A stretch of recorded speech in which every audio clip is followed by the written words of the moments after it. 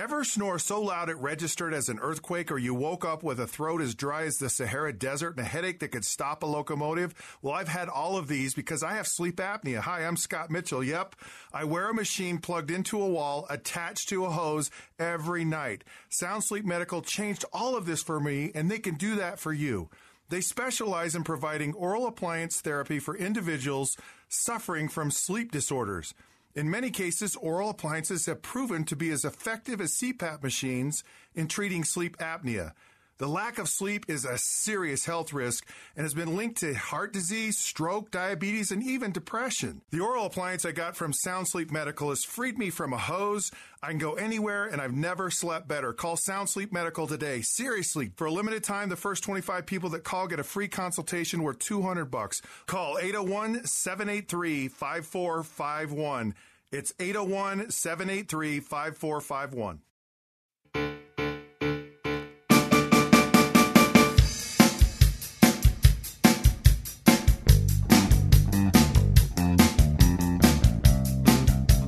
Hello, I'm Jim Bennett. I'm Abby Bennett. This is Dinner Table Politics, and we are in the final home stretch of the Utah legislative session. Truly thought it would never end. Truly thought it would never end. Are you excited? Are you thrilled? Are you disappointed? How is the legislature affecting your day-to-day life? I'm bummed out, I would say. Why are you bummed out? I don't know. I feel like a lot of the initiatives that we voted for were pretty much scrapped and thrown out the window, and right.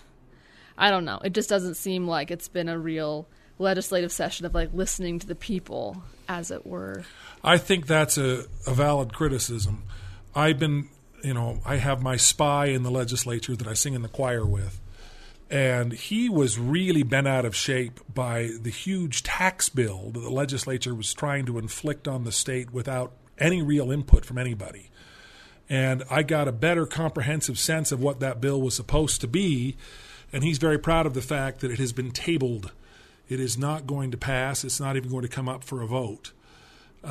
And they're probably going to call a special session to bring it up. But, so has there been a tax bill passed at all? Don't they have to do that every session or something? Well, they have to pass appropriations bills. They have to pass funding bills. But this was going to completely restructure the Utah tax code in ways that were going to have all kinds of unintended consequences. The goal was to bring down the tax rate. Right now, the tax rate is, I think, 4.75% for state income taxes. And there aren't a whole lot of deductions to be able to bring that down. And the goal was to bring that down to something like 1.75. Bring it down 3 whole points, which is a massive cut if you don't find ways to make up for that in other ways. And what they were going to do was create fees on services so that everything essentially would be subject to a sales tax. And the reason why that's problematic is that things like banks, for instance, if you go to a Utah bank, you would have to pay this sales tax. But if you go online and you start banking with a national bank that doesn't have a Utah office, you wouldn't have to pay that sales tax. By Zions. Right. So local banks would end up really hurting as people look for ways to avoid taxes. The Zions Bank app is the only app I've ever left a negative review for on the App Store. Why? Because it bugged me so bad. What was wrong with it? It was so glitchy, and it would just crash all the time. And I'm the kind of person who procrastinates important things, and so I would be in the checkout line and trying to transfer money from savings to checking, so that I could buy my groceries, and it would just crash, and I would be oh well, guess I'm not getting groceries then. And if you were having to pay taxes on everything you do at Zions Bank, you would start banking with Bank of America or Wells Honestly, Fargo. I'm pretty lazy. I don't even know if I would. It sounds like a lot of work to transfer. All right, so you would have been sucked into this new tax. But, one of the things that it would have done, for instance, is it would have required piano teachers to charge sales tax to their students. And you look at that, and it's just the amount of paperwork, the amount of bureaucracy necessary to enforce that kind of a new tax is mind-boggling. And it's just stunning to me that the legislature thought that they could just do this without telling anybody, that they could just sort of slide this past the people of Utah without really giving them a whole lot of input on how it's going to work. So I think that's consistent with your criticism that they really weren't interested in listening to people. They had their own agenda and were simply moving forward with it without being bothered by the input of the people they're supposed to be representing. Why though? That's always so confusing to me, because these people aren't like, they're not like billionaire like Donald Trump types. Like I would think they're pretty in touch with like other Utahns and what they want and with their families and their neighbors and stuff. Like, well, yeah, and to their credit, I'm always confused by why they're so, I don't know, doing stuff like this that people so clearly do not want. Well, to their credit, we have a part-time legislature. They're not getting rich doing this. They're not really getting paid hardly anything.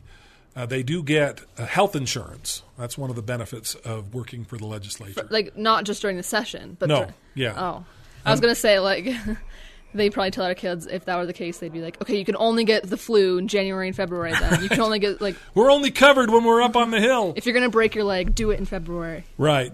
But, we have legislators that are electricians, that are blue-collar workers. Not really, though. Most of them are like lawyers and real estate agents. Yeah, a lot of real estate time agents. Off. And it's surprising to me because the real estate agents, I think, would be the ones that are pushing back the hardest on this new kind of tax, because they'd probably end up paying it. When I was running for the state legislature way back when, the first question I got was from realtors saying, do you support a tax on services?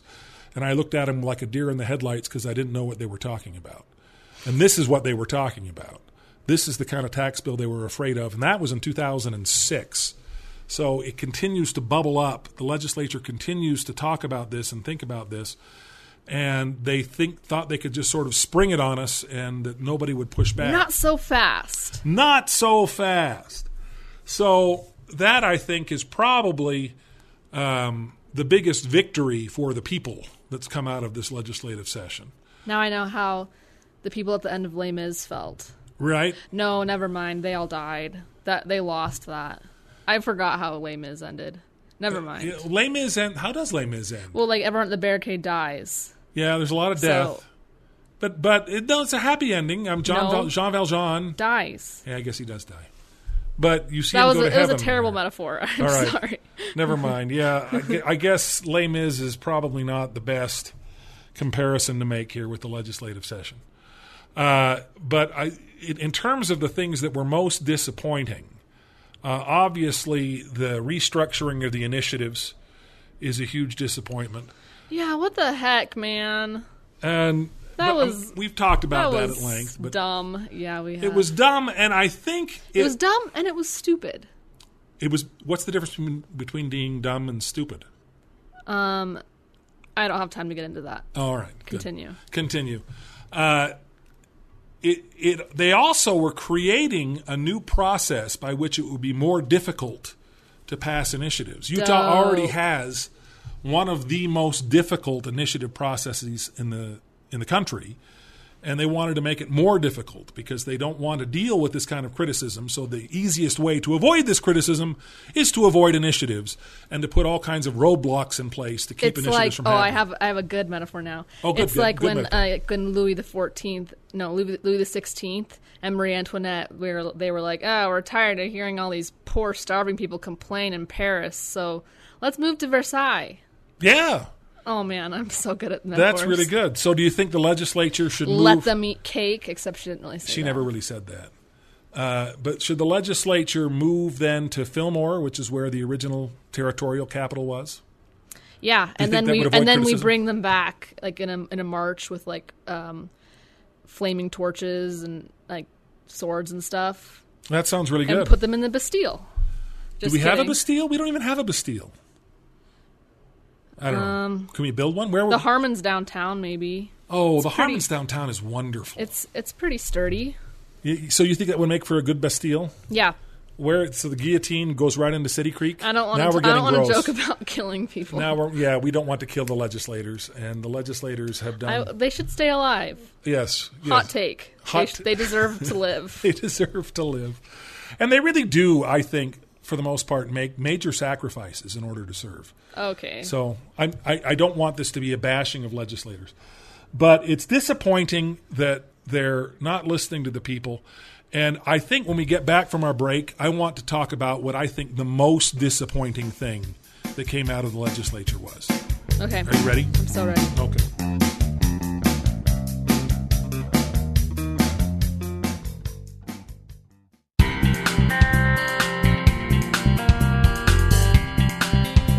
So we've talked about the initiatives being disappointing, but I think there's something even more disappointing that happened. What do you think that might be? In the legislature or just Yeah. life overall? Okay, well, start with life overall. I want to hear that. That's kind of fun. Mosquitoes are pretty disappointing.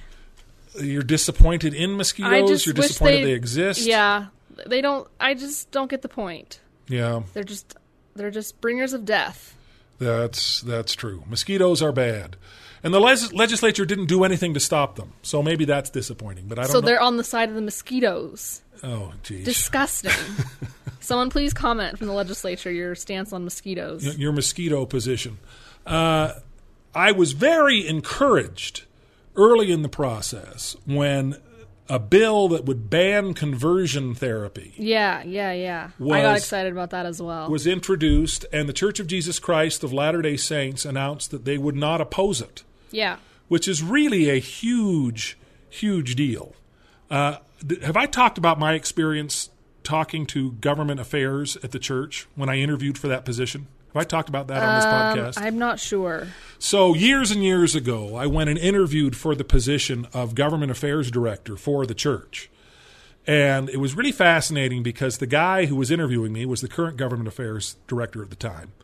And what he said was, we know that the church has the biggest stick in the state, that when we say jump, legislators will say how high, which is why we choose not to use it.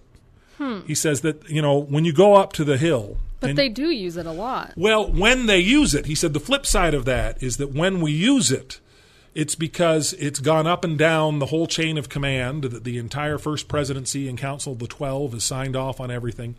And we recognize that when we do take political positions, that it's a really big step to take, and so we never, ever do that lightly. So the issues where the church has taken political positions, like, for instance, immigration, Yeah. it's a huge deal. And Weed. They did. Yeah, they did. And then they backed off from that, and they backed to compromise. Yeah, they're like, people really like their weed. People are really People really getting like mad. their weed.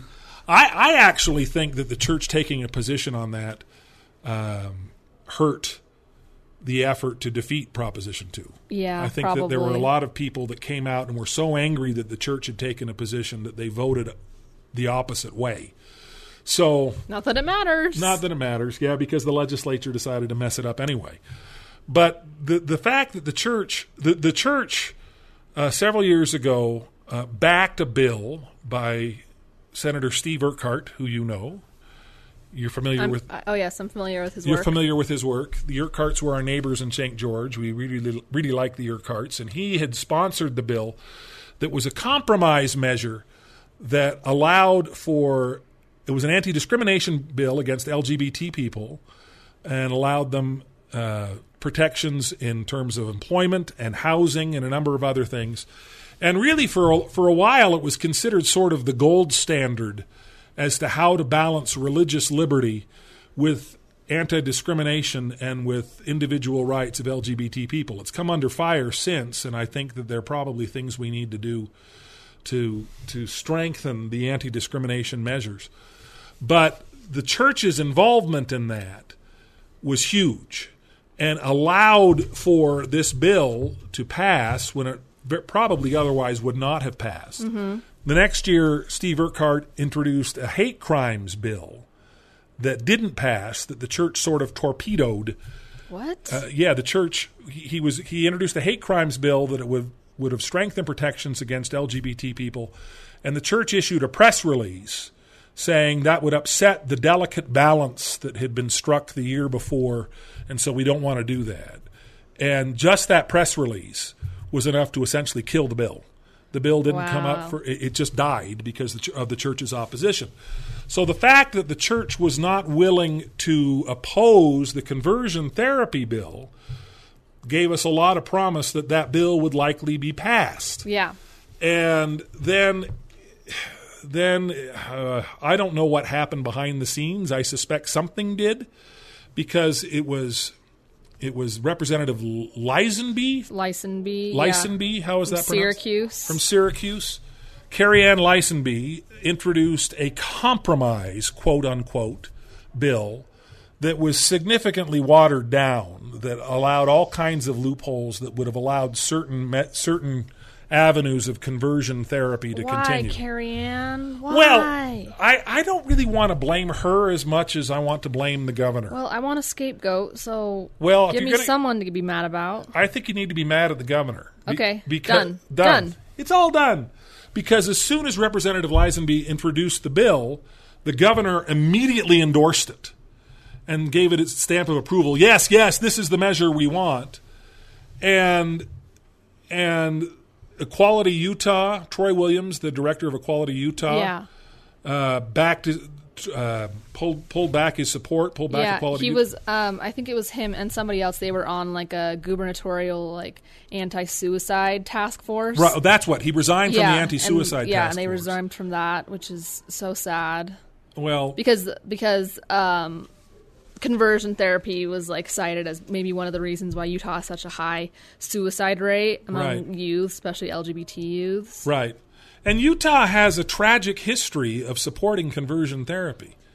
And I mean, looking at this, I thought it might be a good idea to go back and figure out a little bit about the history of conversion therapy. Sounds like an informative and depressing time.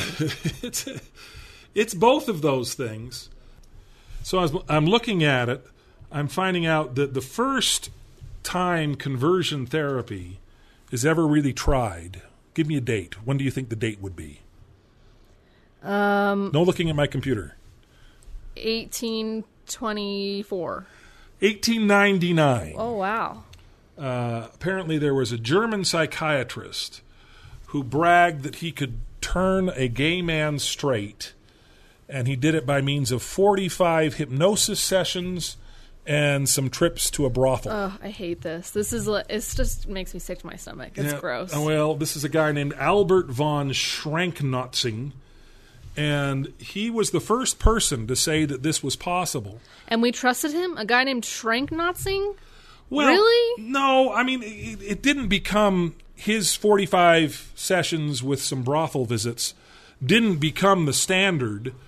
It just sort of got the ball rolling where people decided, okay, this is a psychiatric problem and there's got to be some kind of psychiatric solution. Man, psychiatrists in the early 1900s, Freud and friends, Yeah.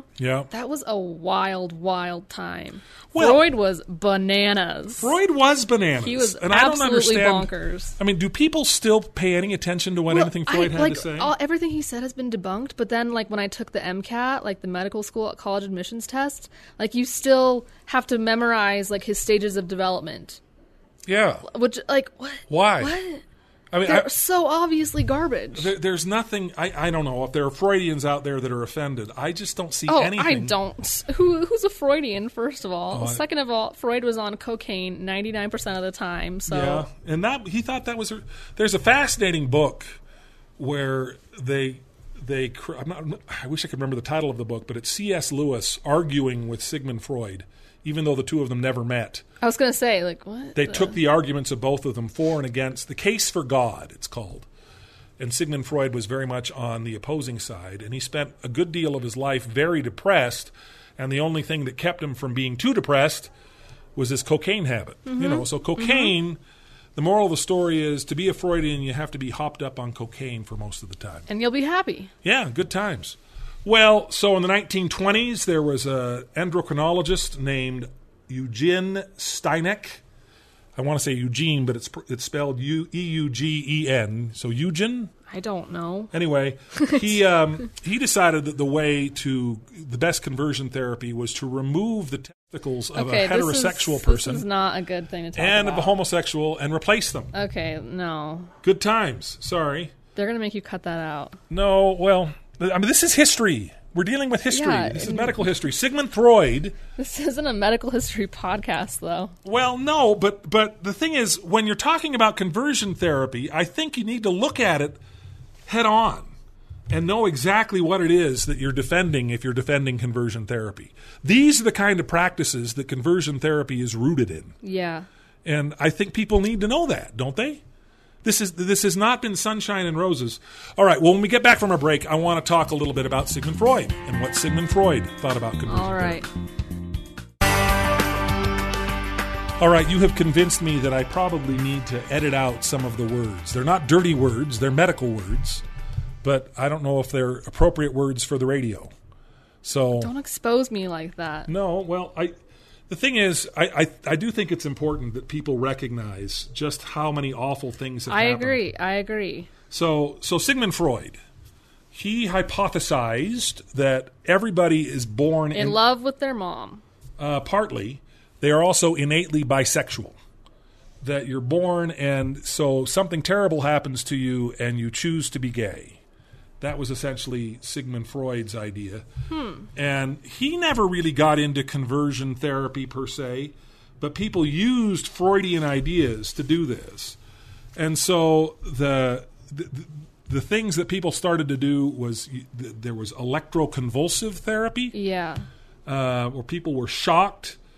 That's the kind of thing you see on like TV shows and stuff. I feel like whenever you watch, right, like on American Horror Story season 2, they do that. Yeah, among other as things, part of a conversion therapy thing. Yeah, one of the ladies that's in the asylum is there wrongfully, but they still do it to her. And oh, geez. Well, but then there's also like aliens and Nazis and zombies and stuff. So there's a lot going on in the asylum. Well, there's so much abuse that took place, even in the 20th century. Every time I read about the Kennedy family and what they did to that one daughter, and they gave her a lobotomy. Yeah, that's horrible. It's just awful. And conversion therapy functioned along those same kinds of lines. You had the electroshock therapy. Oh, we don't know what it is, so let's just like stick something sharp in it and move it around. And right, that was lobotomies. Probably not as much as conversion therapy, but it was like I guess like the same kind of idea that right, we don't know what it is, so we'll just try anything. Well, and that's kind of what they did to try to change people from being homosexuals. You also had aversion therapy, which was kind of like electroshock therapy, but they would actually give you chemicals that would make you vomit as you looked at photographs of your lovers. There's a drug like that for alcohol. Like you take it, and then if you this isn't the same thing at all, obviously. No. But like if you like drink and you're on this drug, it'll like make you incredibly nauseous. So the idea, yeah, but I don't think it's very popular. I don't. It sounds terrible. Well, it reminds me of the people who leave beer out for their dogs, so their dogs can get totally drunk, and then they so disgusted with beer. Who does that? I don't know. It was on an episode of MASH, so then it has to be true. So it has to be true. That's the only thing I'm thinking of. Aversion therapy involved chemicals. It involved electrical shocks. They would show you gay pornography, and then they would shock you, as if that's gonna fix you. And it's torture. It's torture. It's they would torture gay people and assume that torture would somehow turn you straight. And it doesn't turn you straight. And they would claim cure rates as high as 50%. That's it? I would have thought they would say higher. Well, I don't think that they could do that with a straight face, because the cure rates were essentially 0%. Well, yeah. And that's what's happened. So you have it got a little less nasty as time had gone on, but even in Utah, you had the Evergreen Foundation that was designed to turn people straight, and I don't think the Evergreen Foundation ever really got into the electroshock stuff.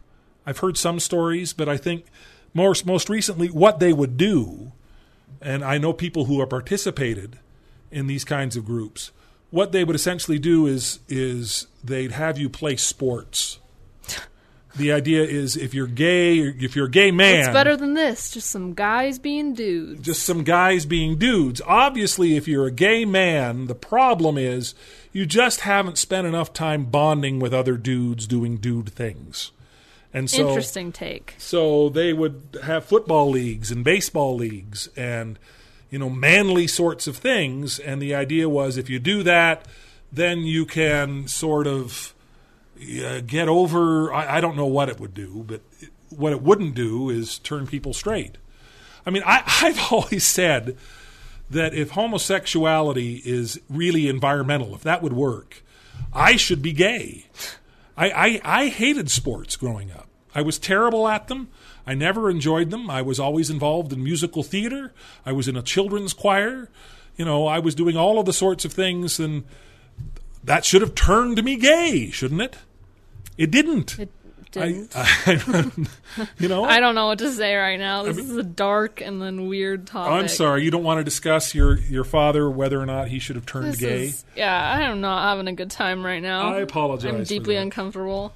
I apologize for that. So let's get specific then. There are so many states now that have banned conversion therapy. Not so many. Yeah, you're right. It's not nearly as many as I thought. New Jersey banned it in 2013. California banned it in 2012. Oregon banned it in 2015. Illinois in 2015. Vermont in 2016.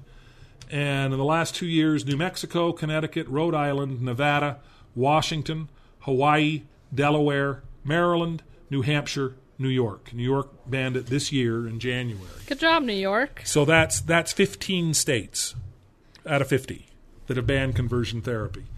The District of Columbia banned it, and there are a number of different counties that have banned it. I mean, if you go through the counties, there's something like 50 different cities and counties and municipalities that have banned conversion therapy.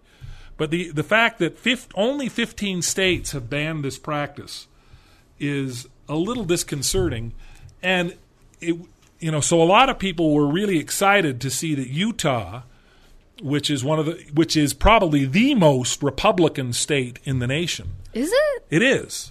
Really? Utah is the reddest of all red states. Really? Yeah, by almost all counts. It's, in 1992, Utah is the only place where Bill Clinton came in third, behind Ross Perot and George H.W. Bush. Huh. It may be lessening a little bit, and I don't think people are as in love with Trump in Utah as much as they are anywhere else. But Utah is still an extraordinarily conservative state, so a lot of opponents of conversion therapy were looking at this and saying Utah could take the lead. And just as Utah took the lead in striking a balance between religious freedom... We fumbled it bad. We fumbled it bad here, and we need to go back and change it. That's a sports term. If you see, I wouldn't know that because I didn't like sports growing up. That's why I explained it. That's good. I appreciate that. So, do you think something was happening behind the scenes? I mean, do you think the governor was nervous about getting out in front on this? I kind of do. I'm giving you my conspiratorial take on this. Ooh. I guess so. Like, it would be strange for just one representative to be like, I don't like this, and then it just gets scrapped. That would be weird. Well... I don't know. She's come under fire because there were some tweets. Yeah, it was Facebook comments. It was Facebook comments, Facebook from a couple posts. From like 5 years ago or something. That made it very clear that she really didn't have a problem with conversion therapy and has a significant problem with LGBT rights. Also, did you see that, this is unrelated, but did you see that the legislature just decriminalized premarital sex? No. You didn't see that? No. It was considered you're breaking the law, technically. People that were having relations outside of marriage. And they just decriminalized it. So. Oh, that's interesting. Yeah. It's not a law that anybody enforced. No. Anyway, we'll talk a little bit, but we'll sum all this up when we get back from our break.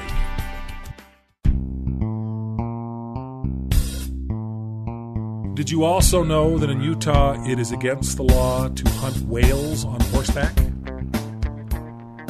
Oh. Seriously, that's what I'm okay with that. Anything that protects the whales. Yeah. How many whales do we see in the state of Utah? And if you're going to hunt whales, why would you hunt them on horseback? I mean, are there whales in the forests? It'd be dramatic. Yeah. Like Moby Dick would have been a lot more interesting. Right. I just remember years and years ago when I was working for a gubernatorial candidate, he looked up what they call blue laws, which are these laws that were passed years and years ago that have stayed on the books, like premarital sex. I mean, nobody was enforcing that law. Hopefully not. You know, the extermination order that allowed Missourians to shoot Mormons to drive them out of the state by any means necessary.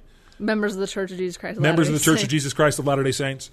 Do you know when that was repealed? Pretty recently, right? 1978. Nice. Yeah. Great. Now I can go to Missouri. Your grandfather served trip. in the Senate with Kit Bond, who was the governor of Missouri at the time it was repealed. And he gave your grandfather a copy of the repeal order. Very fun souvenir. I think that's on his wall down in his I Love Me room in his house. He would go to it and point and say, "This shows that Missourians can't kill me." That's right.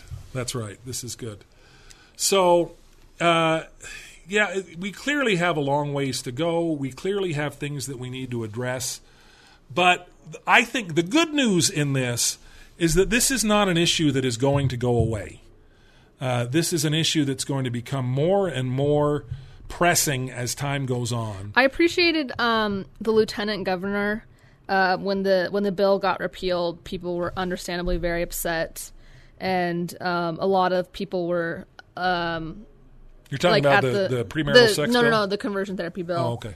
A lot of people from like various like activist groups or whatever were like at the Capitol, and Spencer Cox like sat with them and talked with them, according to like tweets and stuff. I obviously wasn't there, but Spencer Cox. It seemed like he was genuinely like empathetic for the people. Yeah, I remember after the Orlando nightclub shootings, Spencer Cox was getting national attention because he said, if any of you, if your sympathy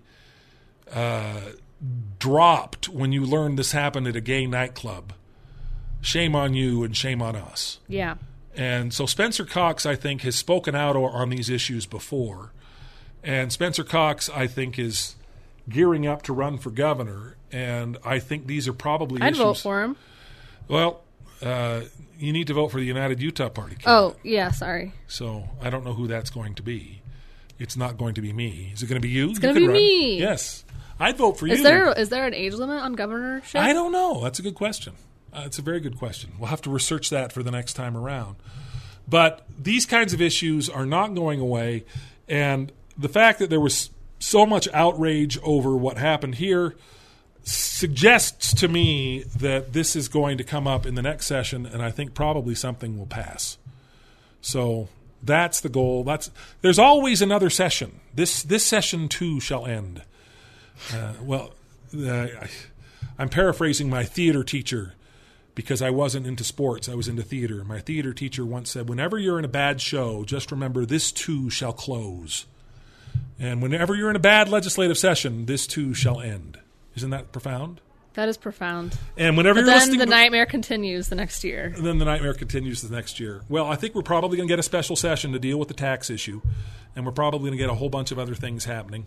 I don't think that conversion therapy will come up again then, but this is why we do these podcasts. This is why it's important to hold your lawmakers' feet to the fire, because they need to be held accountable. And I think that as we continue to do that, burn their toes. If you are listening to this podcast on the radio, please be sure to subscribe over at iTunes, or visit the KSL Podcast Center. In the meantime, I'm Jim Bennett. I'm Abby Bennett. And we will see you next time. Don't listen to anything Sigmund Freud said. Correct.